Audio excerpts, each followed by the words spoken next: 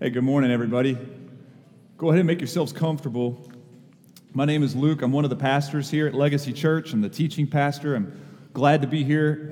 Glad to look at the Word with you today. And I changed the sermon and truncated it just a little bit because there's something I wanted to introduce to you today, something that I've actually already announced before the partners of Legacy, our members of Legacy, and that is that we are going to be moving soon. We won't be here for a lot longer.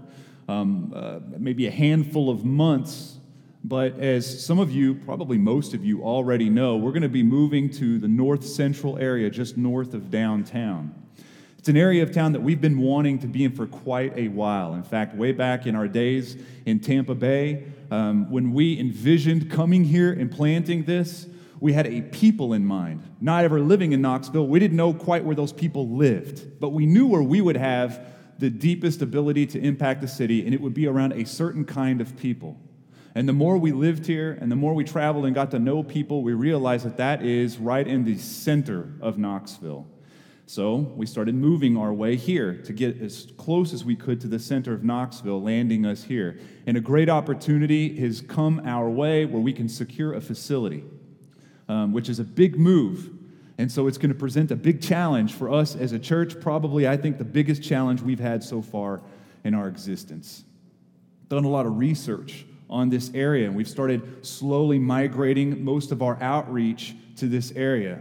We're looking to move in North Central, 835 North Central, and if you were to draw a radius in a circle at a 2.5-mile radius, it gives you about just under 20 square miles. There are 22 neighborhoods that are there. Can you believe that? Knoxville's a cool city in the fact that it's arranged in neighborhoods like boroughs or precincts or something like that. It makes it real easy for a pastor or a church planter to look and to pray over a people, and it's going to make it easy for us as a people to pray for that part of the city as well. I mean, just the ones off the top of my head: UT, Lonsdale, Arlington Heights, 4th and Gill, Central, or just that central part of the city. There's about 100,000 people, just over 100,000 people that live and work there, right, if you count the college. And there is a high density of people, although there's a very, very low density of churches, right? As suburbs started popping up all around Knoxville, churches started moving out to where all the people lived, leaving what they call a reverse donut, where you have a vacuum in the middle. Not only that, a lot of the churches will start to die and plateau. I was just telling some of the guys that I did a quick scan to look at 10 close churches, not the closest, but close ones to where we look to go. Out of those 10, 9 of them didn't even have a website. And if you look at what they look like from Google Earth, you could tell really quickly, or if you drive by them, that they are in decline if they're not already gone. There is a hole there, yet there's a high density there. There's a great ethnic mix there that we've always wanted. There's a lot of art there, a lot of young couples. There's some beautiful aspects to that demographic that we feel like we could do a good job with as a church. So when we go to a facility in the north of Knoxville or just north of downtown, it's not the facility that's as much of a draw. Even though it's an incredible opportunity, it's the community that's a draw. The community is what's making the building beautiful, not the building being beautiful and then the neighborhood becomes tolerable. Does that make sense? So we're moving. We've known about this for quite a while, but we are working on the details of what a move like that looks like, how much it costs. And so we've been slowly releasing it. And this is where we're going to need your help, because this is the first big challenge for us as a church.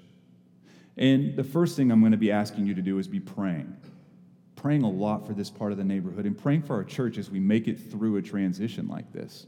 We're going to need a lot of prayer. Your typical church loses quite a bit of people whenever they make any kind of move.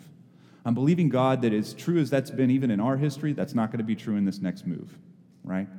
That's what I'm believing God for. I'm also asking you to pray and consider with your family what kind of help you can offer when it comes to your time and your talent. Sweat. What you can do to help. Can you put up a wall? Can you refurbish a floor? Do you know anything about anything when it comes to art, plumbing, electricity, anything that you can say, hey, this is something small, but I've done it a little bit, or this is something that I did way back in the day, or this is something that I do right now that if I put my hands to, I think I could be a help. I want you to pray about it. Don't just come up to me today and talk to me about it, all right? Not a good day for that. I want you to think about it. I want you to pray about it. Talk to your family about it, because we're really going to ask everyone to step into this project, and we're going to need a lot of help. Not just your talent and not just your time, which that will require, but also your treasure, right? In the history of this church, right, just barely over 4 years, I can think of one time, and I can't even tell you what it was for, where we've taken up a special offering. We've never done it. We've never done it. We've always been fortunate as a church to be able to afford any kind of endeavor that we want to do, but that's because we run on a very, very, very tight budget. We've never really approached the people of Legacy Church and say, we need everyone to dig deep and bleed for this. We need everyone to throw their weight into this. I'm going to ask you to pray and consider that with your family. And in the weeks to come, we'll talk about how all of this can take place as we put teams together and as we put finances together, what it can look like. And we're going to make it incredibly easy on everyone. No one's going to be confused. But one thing I would like to do starting today is before every single service, before every sermon, for the next 6 months plus, whatever it takes, we're going to look at one aspect of the area that we're moving into, and we're going to pray as a church for it. Because I do believe that as you pray deeply for something, your heart just starts to follow after it. I know, because we prayed for Knoxville for a year before we came. And when we got here, I was radically in love with the city, not even knowing a single person in it, right? We're going to pray for this part of the city. Maybe by neighborhood, there's some good churches there. We're going to pray for some of these churches to be fruitful in their neighborhood. Some good pastors I'm bumping into that don't even believe the exact same thing we believe. We're going to pray. We're going to pray that they are fruitful, that God blesses them, blesses their evangelism. Today, I'd like to just start off by saying that there is a ministry that I think we can pray for as a church before we even jump into this sermon. Every Friday, me and my bride and our kids, we go to the Boys and Girls Club right there in the Haslam one, 2 blocks from where we're going as a church, right? And it's a beautiful situation where we just basically have free reign of the place. But we tutor those that are they're like kindergarten, first grade. So when I say tutor, it's like, this is a rabbit and this is a fox. Let's trace the animal. And we're teaching them how to count. And we're teaching them how to do their alphabet. So on a bad day, you're a brilliant genius in there, right?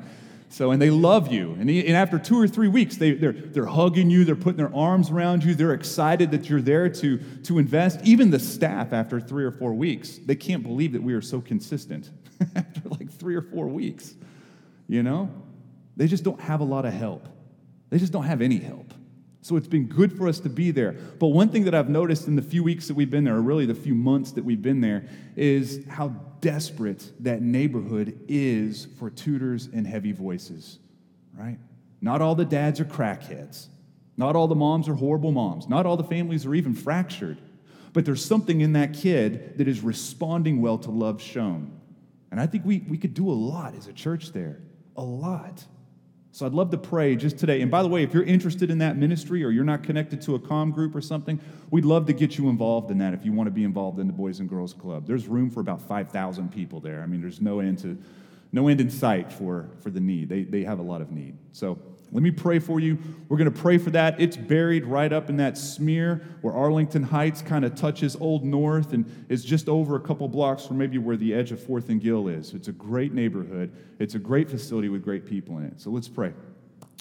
Father, we thank you for this opportunity that we're going to be talking about, Lord, every week as we as a church become a people not just radically in love with this city, God. We say every week that we love Knoxville. We're a church that loves Knoxville, and that's true. But we're also a church that's going to go down fighting for one little chunk of Knoxville. Just center Knoxville. Just the center. Just a people that we can call our own. Our backyard. A place where we can drop an anchor and say, this is us. And with all the fighting, with all the coming and the going and the turbulence that is a church that is growing, one thing that we will always have before us is we love and will die for this neighborhood. So help us, Lord, as we go home and as we pray about how we might be able to invest in the future without even knowing any details. Lord, that you would quicken our hearts, that this wouldn't just be something that the leadership is excited about, but from the grassroots up, our church is radically excited about this. Only you can do that, God. Only you can do that. A sales pitch isn't going to do that, but you can do it. And Father, we pray for the Boys and Girls Club. We pray for that specific one, that you would continue to breathe your favor on that. You've given us such great favor. Our church, even Legacy Church, has great favor there. And it took us no time at all to get it. And I think that was your doing, Lord. I think you did that. Help us as we work with those kids. And we pray for the kids of that neighborhood, Lord, that you would make yourself obvious to them and beautiful to them even at a young age, and that maybe we would get to be a part of that. Give us creativity and innovation and wisdom as we reach out to just that little niche of Center Knoxville, that little niche. Give us an ability to bless people and show you as magnificent and brilliant and majestic. Lord, help us. Help us be consistent. Help us be a presence, a weighty presence there. Lord, we just pray for your name and for your acclaim to be high. And it's in your name we pray. Amen. Every week we're going to pray over something specific. We're going to make it specific, and we'll have graphics, and we'll have things printed up and all the fancy stuff you're supposed to do, but I don't want to get lost in that. I want to focus on the fact that these are real people. People are dying there today. There's stuff happening today. Marriages are being fractured today. Folks are going into poverty today. They're having to choose today whether they're going to live in their house or live in their car today. Choices we don't have to make very much. We're going to pray every single week, right? We're going to earn this place, not just with our money and not just with our sweat. We're going to earn this place with the heart of our prayer. And so you'll hear more details, and feel free to come up and talk with me or anyone that's in leadership after the service. If you have specific questions, we'll be happy to walk you through that. And as the weeks start to march on, you're going to hear more and more and more detail, and we'll be more and more transparent about where our exact particular needs are. But I have to start the conversation with you now, right, as early as possible. We felt like that was today. So thanks for being patient with that announcement. It was a big announcement. Like I said, I adapted the sermon, so you're not going to be in here for another 45 minutes or anything like that. But if you have your Bible, turn to Acts 24. Believe it or not, we are still marching through the book of Acts, right? We're already in the 24th chapter. Very cool chapter. Very cool little passage today. Acts 24. And if you're fast in the Bible, Romans 3 is going to be a really helpful chapter for us today. Very helpful. And listen, as you're turning there, if you are in Jesus, and I'm not assuming everyone in here is, all right? If you are in Jesus, and he is your Lord and your King, how are you feeling about your status in culture today? Because it's pretty provocative. And it's becoming more and more controversial, just as our status has been shifting in the last 50, 70, even 100 years. We become more and more of a provocative, odd people. How are you doing with that? I'll be honest, it can be kind of tough for me sometimes. How is it affecting your voice, your influence? Do you feel the temptation to not talk about certain details that the Bible talks about? Or do you feel tempted to kind of do a quick misdirect and get people to look at one aspect of Jesus and God, the Bible, the gospel, get them to look at this over here, hoping that they don't ask any questions about this weird, odd little thing over here, right? It's easy to do that. Tempted. I'm tempted. I mean, books are being written today. Churches are being planted today. Movements are being started by pastors and people who are working really hard with some sandpaper to smooth out all the rough edges that they see to be unpalatable to the average person, and they are succeeding. Churches are being started. People are growing all over that refuse to talk about the entire Word of God and everything that it says because they are scared that it will affect their status. Their status will drop. People will look at them in a certain way. And so out of a fake pseudo-love, they only talk about easy things, hoping that that person doesn't run, hoping that that person likes them the whole time. I think you can see the spiraling and the digression of how our status is in our country, primarily by the school system, which sounds kind of odd. And I know it seems like I'm coming out swinging. This is not my attempt to get you to get all of your kids into homeschooling, right? I'm not taking shots at the school system. We could easily talk about the media, legislation. We could talk about a few things, but it's easy to see it with the school districts, especially in America. It's easy to see it, right? Because the school system in America, really the Western world, they're starting to jettison and get rid of old values and assimilate new values, right? It's semi-ironic that we're sitting in a school today, isn't it? We talk about this, but I would bet anyone in this room that in 15 years, this won't even be allowed. 15, 20 years, if anyone wants to take me up. And listen, if my memory is correct, in Oak Ridge, you already can't do this, right? I think it's right around the corner. I look at 1945 as a pretty pivotal year for us as a country, especially when it comes to schools and the way that we handle school in America. Now, just to remind you what happened in 1945, the war was ending. World War II was ending, and we were becoming a new nation, a post-war nation, right? Now, culture was pretty much static up until that point, and then radically moved. Up to and including 1945, if you weren't a Christian, or at least behaved as a Christian, you might be called a communist. It was very anti-American to not at least look like a Christian, right? Things started changing very quickly, though. Here's a quick schematic of how quick it was that the church became a plague and a pestilence to this country. 1948, just 3 years later, McCollum versus the Board of Education, the Supreme Court decided that schools can no longer offer voluntary, underline that, voluntary religious instruction during school hours on school property. This was their statement. The purpose of public schools is to promote unity. That release time program makes students aware of their religious differences. You cannot have students feeling different. So in the name of being homogenous, they killed volunteer programs forever. That's why you don't see them today. 1962, not even 2 decades later, Engel versus Vitale, and this is the one that we all know about, the Supreme Court decided that there be no longer any prayer in school. What most people don't know about that, by the way, that all started in a little tiny suburb in Long Island, where the school district said, we would like all of our schools to go through this prayer every morning. And it was a one-sentence prayer where the kids basically asked God to bless their teachers and bless this country. I kid you not, one sentence. Bless these teachers, bless this country. 5 families disagreed, lawsuit, the rest is history. 1962. 1 year later, the Supreme Court rules against public reading of Scripture in schools, right? 21 years later, federal courts decide that no public display of a religious message on tax-funded school property can happen anymore. This means that you're not going to have any scriptures in the locker room for the guys, no nativity scenes, anything like that. That's gone as of that year. 1 year later, moments of silence on school property are now ruled as unconstitutional, right? 1 year. Right after that, non-denominational prayers at graduation ceremonies, which aren't even on school property half the time, non-denominational prayers are now unconstitutional. 7 years after that, the judges rule at the federal level that the desire that some school districts have to teach intelligent design is now unconstitutional. You see how fast it's starting to slide and digress. It's getting quicker and quicker and quicker. And I just was reading the other day about how, I think a couple weeks ago, in Washington State, there was a football coach who's been doing this for years. After every single game, he'll walk out to the middle of the 50-yard line and bow his head and pray.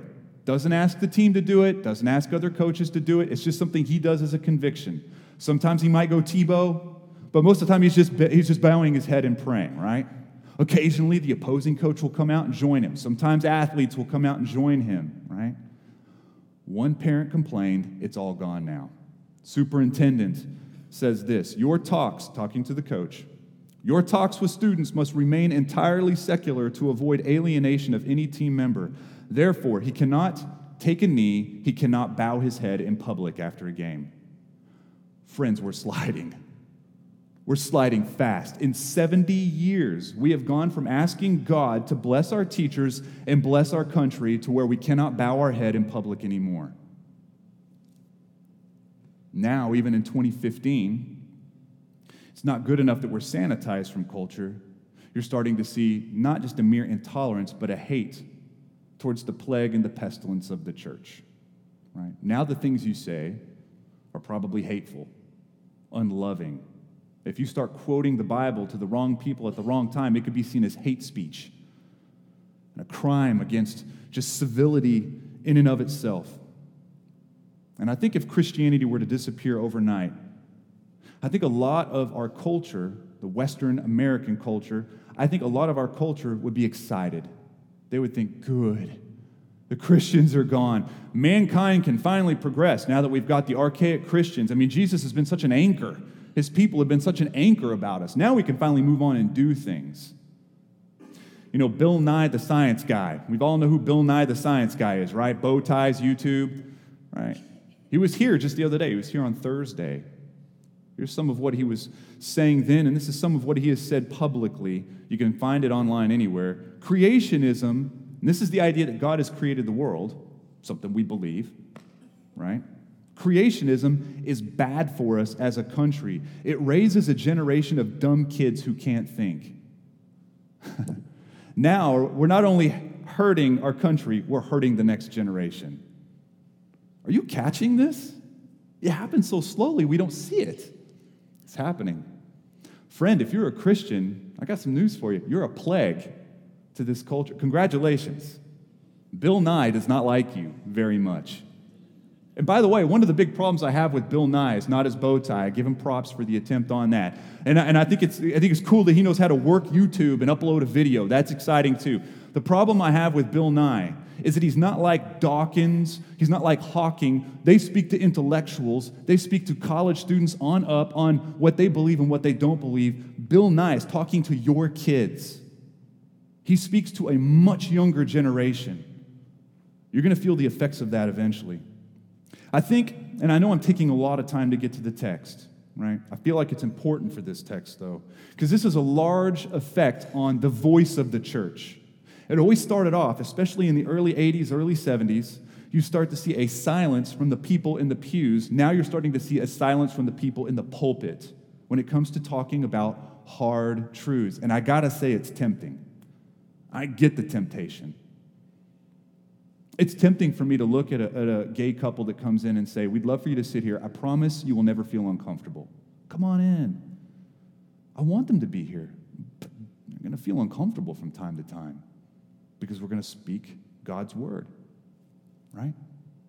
It's tempting for me to talk to those who are sleeping together and say, hey, it's okay, as long as you're sincere.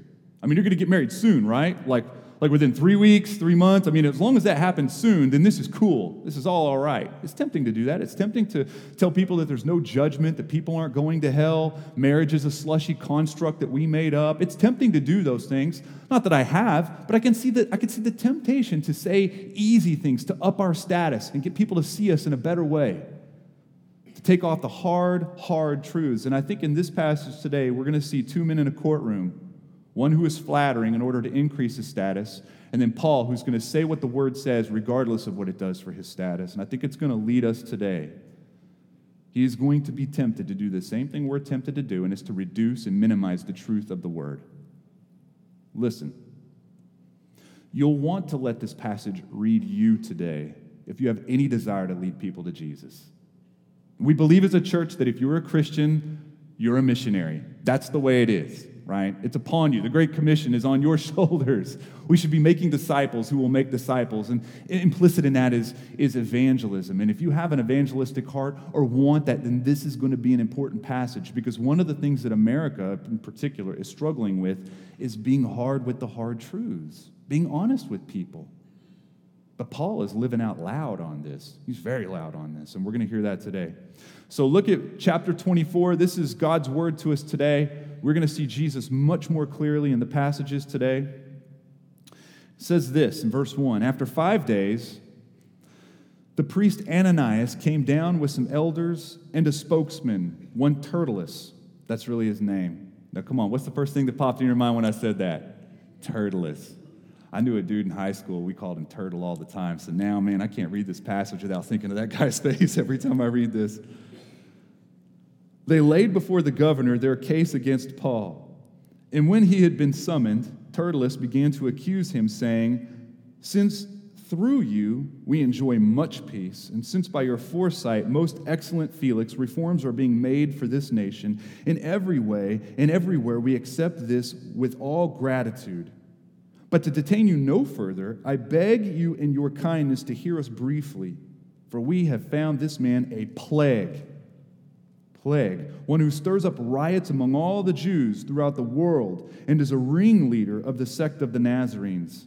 He even tried to profane the temple, but we seized him by examining him yourself. You will be able to find out from him about everything with which we accuse him. The Jews also joined in the charge, affirming that all these things were so. If we were to pause it just for a moment, we could look at a couple new players we have here that didn't fall over from the last text. Ananias, we know from last week, he's a wicked high priest. But we have Felix here, who's kind of his equivalent when it comes to Roman governors, right? Not a good governor, very brutal. I mean, the only thing cool about this guy is his name, right? Felix is a pretty cool name, but it also means happy. That's what the original meaning of his... But the irony is there's nothing happy in every going on around this guy. He's not happy. The people serving him are not happy. The people he is over are not happy. He is brutal. He's a murdering thief. He's brutal. He is so brutal that we're going to see later on in this text that he is pulled away from his assignment by none other than Nero himself, who's brutal. The reason Nero pulled him out is because he was too brutal of a ruler. So he's too brutal for even Nero himself. That's who this guy is. Not even good at his job. The only reason he even got this job is because he had a brother, right, who kind of opened up a door for him, a good, kindly brother who kind of got him a job. We all know that guy, right? Guy who doesn't really deserve to have the job he has. He just knew someone that knew someone, and there he is. He's kind of cruddy at it. That's who we have here. It's Felix. We always have Tertullus as well. Tertullus is a professional speaker. He is a professional lawyer, a spokesman, a hired gun. And as we can see in this passage, he's a professional flatterer. He's telling lies. All of the things he said are lies. If you look, even the Jews that hired him, listening to the things he's saying, they know that none of this is true. He didn't make things easier for them. He's not a reformer. He didn't bring peace. All he's doing is making things more difficult for the Jews, so bad that it ended up pulling him away.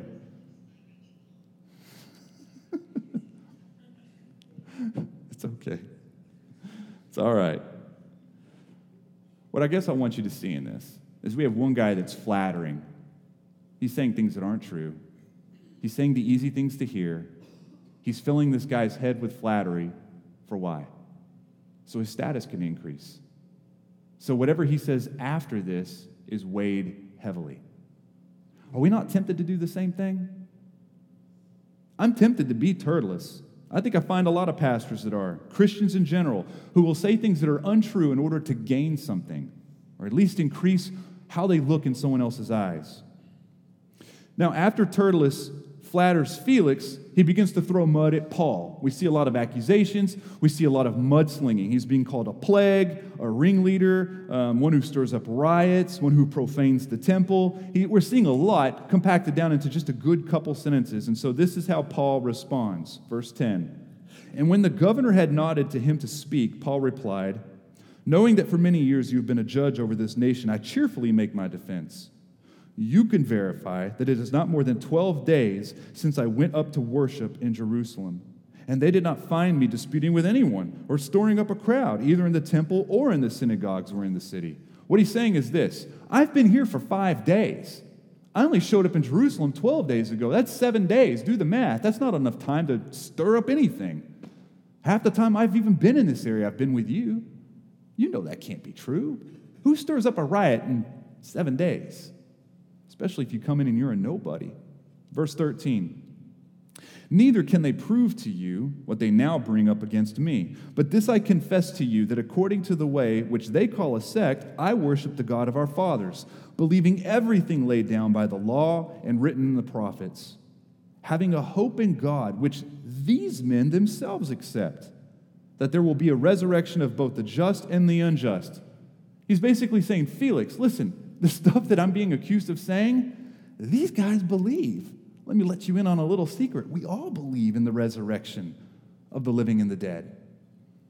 Verse 16, so I always take pains to have a clear conscience towards God, both God and man. Now after several years, I came to bring alms to my nation and to present offerings. And while I was doing this, they found me purified in the temple without any crowd or tumult.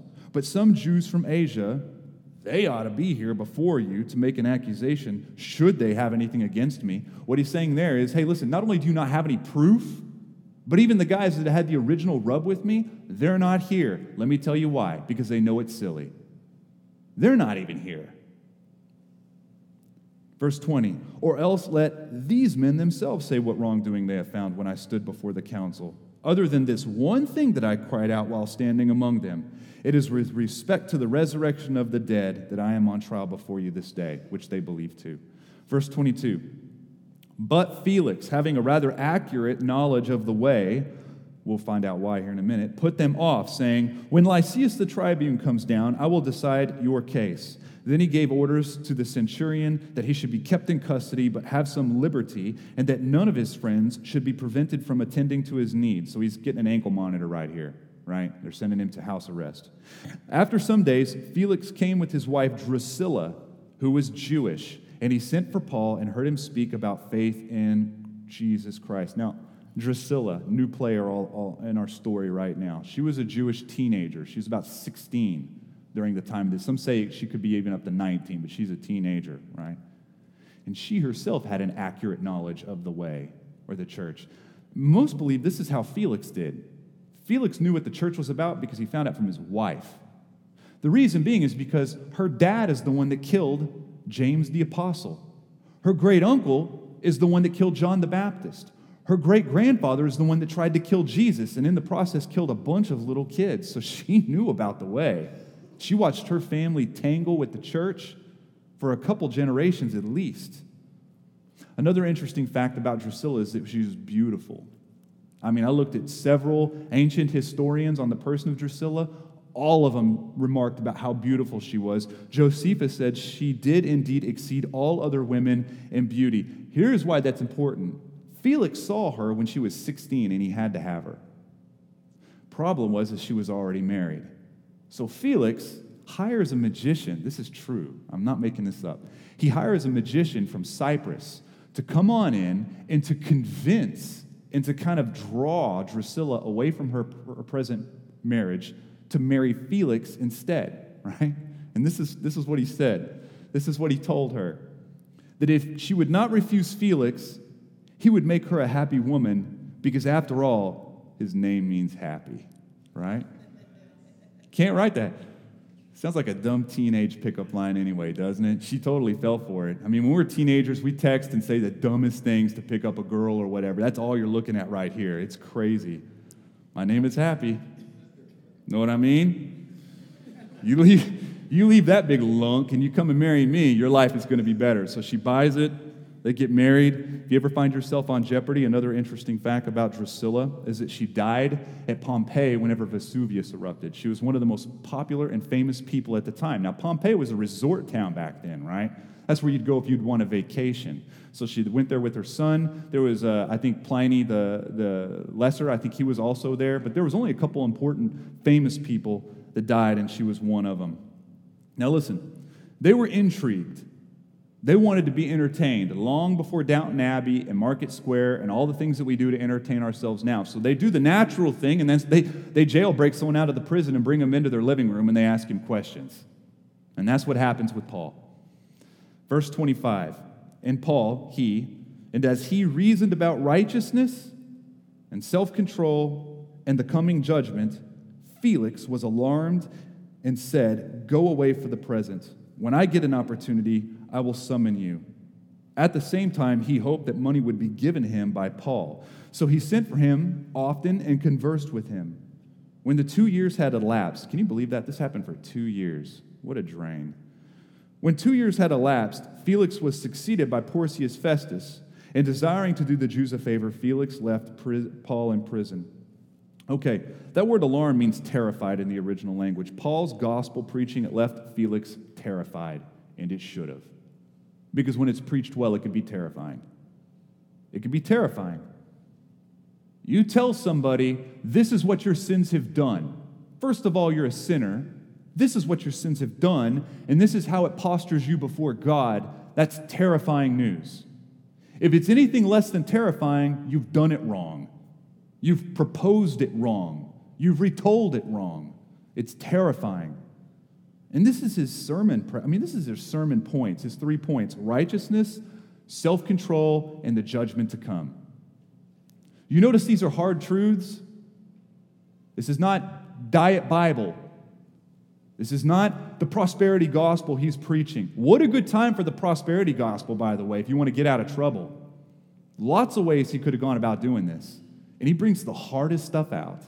It's amazing to me. Let's look at it. Let's look at these points real quickly. Righteousness. Mankind has to do something about yesterday's sin. So as we look at how Jesus' people tell the hard truth, this is what Paul does. Mankind must do something about yesterday's sin. Righteousness. In 1973, there was this guy, his name was Carl Menninger, and he wrote a book that called What About Sin, or What Became of Sin, I believe is the proper title. And in this book, he argues that the notion of sin has disappeared. But not only that, the word sin has disappeared when we come to talk about people. He says what you have instead are mistakes, weaknesses, genetic failures and tendencies, faults, even errors, but not sin. Not sin. People aren't sinners. They're immature. They're underprivileged, sick, frightened. We're victims, not aggressors. So in other words, what makes us unrighteous is never really our fault. And listen, if it's not your fault, then you're not responsible. That's what culture would have us believe. Here's the crushing bad news of the gospel. You are responsible. I am responsible. We're not sinners because we sin. We sin because we're sinners. That's true. But we choose sin. You might have a proclivity. You might have a leaning towards some sin that the guy next to you does not. That might be true. You might have a certain way of looking at humanity that you've had ever since you were born. That might be true, but you choose to sin. We are guilty. We are culpable in the fact that justice is coming towards us.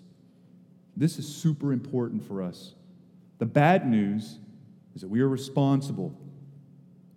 A holy God demands righteousness. All we can do is deliver unrighteousness, even on your best day. You have enough bad things on your best day to condemn you forever. You see how it's getting worse? This bad news is getting worse and worse. It's crushing.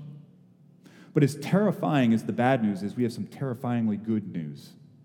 The good news is this: the same holy God that demands righteousness is the same holy God that provides his own righteousness. What I mean by that is he sees that we have a big, heavy debt, and he's demanding payment, but he's the one writing the check.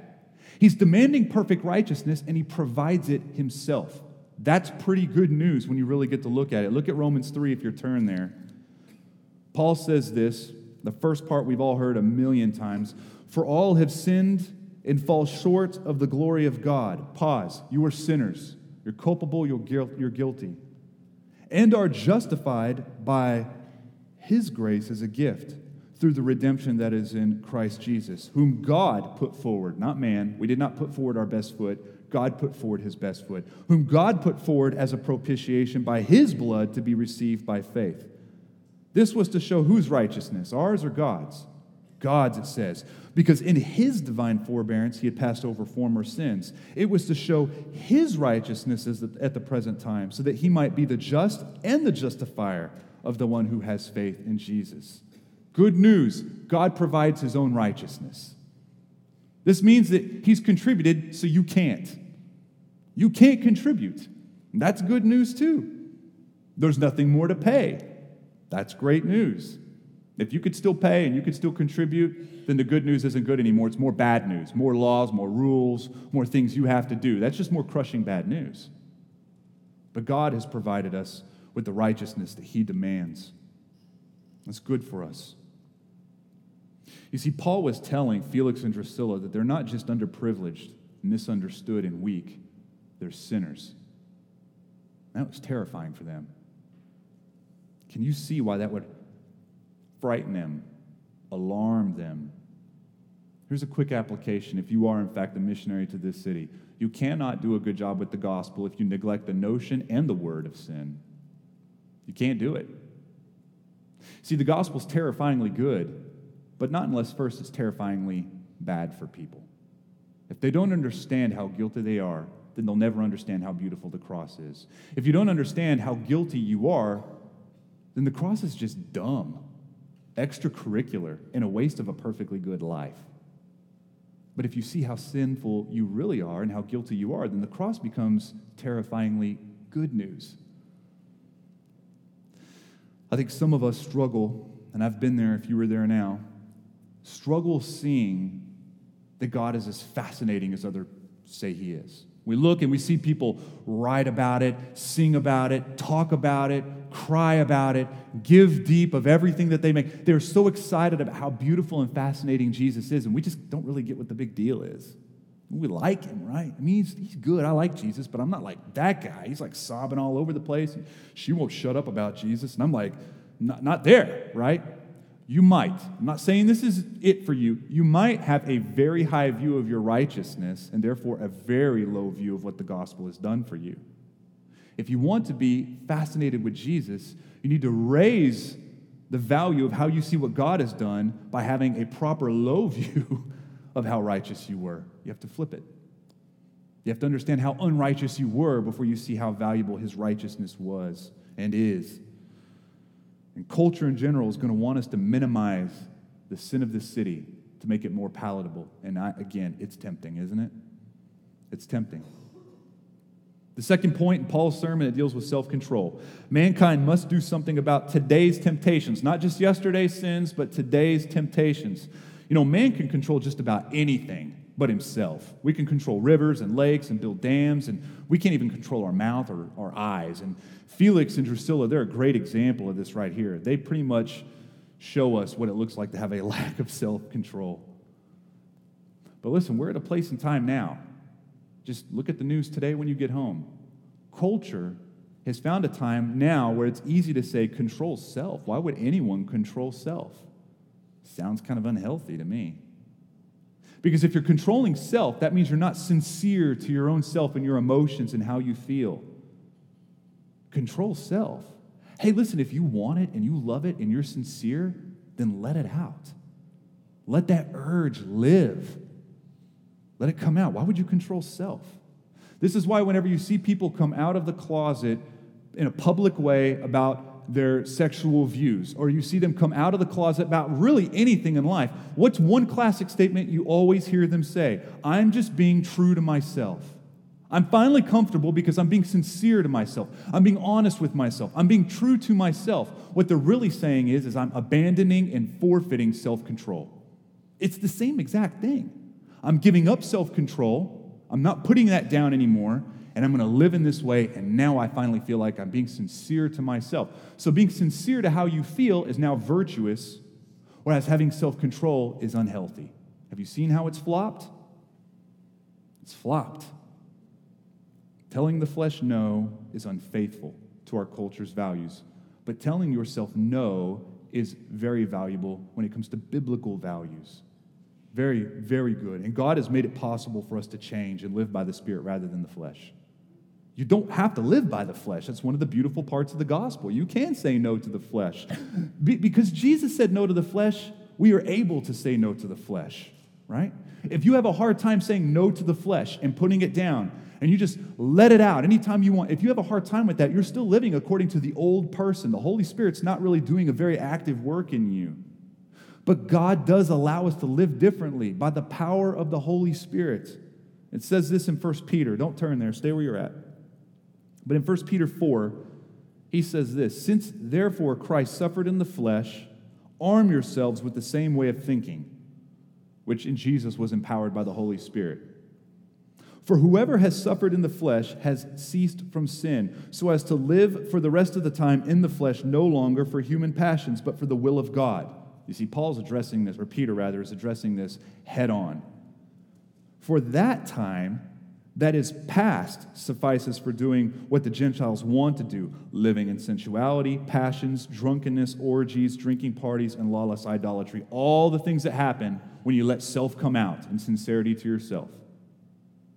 With respect to this, they are surprised when you do not join them in the same flood of debauchery, and they will malign you. You're being unhealthy to yourself, and you're teaching your kids to be unhealthy too. Gosh, our society would be so much better off without you as a plague. Stupid Christians. I mean, Peter's nailing it. He's prophesying over us right now. Verse 5, but they will give account to him who is ready to judge the living and the dead. And that leads us to Paul's third point. There is a judgment to come. Mankind must do something about tomorrow's judgment. Not just yesterday's sins, not just today's temptations, but tomorrow's judgment. And it all comes down to whose righteousness you will claim. It will either be yours or it will be Jesus's, but you will be in a place where you will have to cling to one of those righteousnesses. Now, if it's yours, you got a pretty firm problem, right? Because you are going to be judged strictly. It's a strict judgment of even your thoughts. Even like those corny thoughts that you have like right before you go to bed or right when you wake up. You know what I'm saying? Where you think something, but it's not like really you. It's like half asleep you and half awake you. You're even guilty for those. Yes, you are not a victim. You will be held accountable even for those. Even when you're sick, right? Or they inject you with whatever thing to make you, what do they call it, anesthetic, and you say corny things, you'll be held accountable for that too. Anything, your motives. If you look at a woman or a guy just for one fleeting second, that's enough to send you away. That is what happens when you claim your original righteousness is attached to yourself, or you can claim Jesus's. Those are your choices. Now, Jesus has a different righteousness because it was a perfectly lived life. And when you cling to the righteousness that Jesus laid forth before us, God says something very beautiful to you and me whenever we see him, and we will see him. He says, well done, my good and faithful servant, in whom I am well pleased. And if that sounds familiar, that's because that's what he said to Jesus after he was baptized. A perfectly lived life. It's been overlaid on top of your miserably lived life and my miserably lived life. Even if you sin as you get in the car after this service, you will see God and he will say, well done, my faithful servant. Why? Because you're such a good person, a good Christian? No, but Jesus was. Jesus was. Do you see how terrifyingly beautiful the gospel is? It's terrifying. It's gorgeous. The heavy message that he had is judgment is coming, and it is strict. And what did Felix do? He procrastinated. He punted the ball deep. I will call for you when it's convenient. Right now, it doesn't feel very convenient. You must go away. Take your ankle monitor with you and your heavy sermon, because I cannot stand this. Some of you have been flirting with just for a while, on whether you should or should not submit your life to Jesus. Saying things in your mind like, not today, maybe next time. Friend, today is the day. Someday is no day. Someday in the future, that just means no day in the future.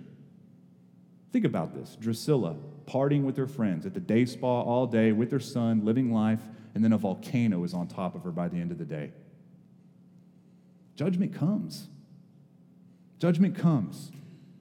Just as a quick missional application, I think a lot of us are afraid to speak to this in this part of the country, because when we speak to this in this part of the country, it sounds too much like hell, fire, and brimstone. Whatever that means, I'm still not sure. But I know that when I talk to people and they're looking for a church, one question, a precondition is, you're not one of those churches, right, that preaches about hell, fire, and brimstone? And I say, I've never really said the word brimstone from the pulpit before, but we do believe in judgment. We believe in judgment. Don't be afraid of that. Don't be afraid. Don't clean that off of what God is putting before us in the Bible out of fear of what they will think about you. You're not old-fashioned. You're being biblical. 2 Timothy. In fact, go ahead and stand with me. We're going to read this. Let me read it to you just as a charge. This is more of a charge than anything. Paul tells Timothy, I charge you in the presence of God and of Christ Jesus, who is to judge the living and the dead. And by his appearing and his kingdom, preach the word. Preach the word. Be ready in season and out of season. Reprove, rebuke, and exhort with complete patience and teaching. He's not talking about bringing a diet Bible. He's not talking about bringing some low-calorie version of what God has said, but all of it in its entirety. Verse 3, for the time is coming when people will not endure sound teaching. As Felix is saying, away from me. It's not convenient for me. Bring back Tertullus. He was telling me stuff I wanted to hear. You're bugging me. But having itching ears, they will accumulate for themselves teachers to suit their own passions. Because I'm going to let the self out. Who wants to control self? Tell me something, pastor. Tell me something, Christian, that allows me to let the self come out anytime I want, but don't tell me self-control. The Bible's brilliant how it speaks to today, isn't it? And I will turn away from listening to the truth, will turn away from listening to the truth and wander off into myths. As for you, church, legacy, always be sober-minded, endure suffering, do the work of an evangelist, and fulfill your ministry. Some of you are about to give up your ministry towards some people in the city because it doesn't feel like it's working. They keep procrastinating. It doesn't seem like they're buying it, right? You're tempted to make it easier for them, to take the hard edges off, to make it more palatable. Don't do it. Don't do it. Be patient. Preach the word. At some point, friend, we're all going to need to embrace the title plague, a pestilence to this culture. And it's already happening. It's already happening. You will be seen as dangerous. It sounds laughable now, doesn't it? Dangerous. Gosh, I drove here in a minivan. That could be dangerous for anyone. Our view on gay marriage as a church, which has the underpinnings of biblical foundation, is going to be seen as dangerous and hateful. Our view on sin, ignorant, ancient. Our view on immorality and addiction is going to be seen as unhealthy and insincere to yourself. Our view on God creating creation is dumb and hurting our kids, holding our nation back. It's happening. The temptation you will always have is to remove the hard edges and just preach it easy. Preach it easy. Don't look at this over here. Just look at this, the easy stuff to look at. And then just to finish, some of you, I feel like you've been terrified and alarmed from time to time because you have heard some terrifyingly bad news. And man, by God's grace, you've heard some terrifyingly good news today as well. Some good news of what God has done. Hopefully, by God's grace, something has occurred in you that occurred in me in one day when I looked at the blood on my hands, saw myself as culpable, and said, oh my God, what have I done? Terrifyingly bad. But then I looked up and I said, oh my God, what have you done? Terrifyingly good. And new life begins. And that's what we are praying for today for you. That it's not go away until it's more convenient, but it is right now in this moment. That you leave an old life where you let the flesh do whatever it wants. And you live a life submitted to a new king, not you, but another king, turning from the life of not just sinning every now and then, but of being a sinner and accepting God's grace in your life to change you from here and forevermore until he comes back and collects us as a family one day. That is our prayer. Because Vesuvius will come. Judgment is upon us. I don't know what it will look like, but it's here. So submit yourself. Let me pray for you. Father, you're very good to us. You're terrifyingly good to us.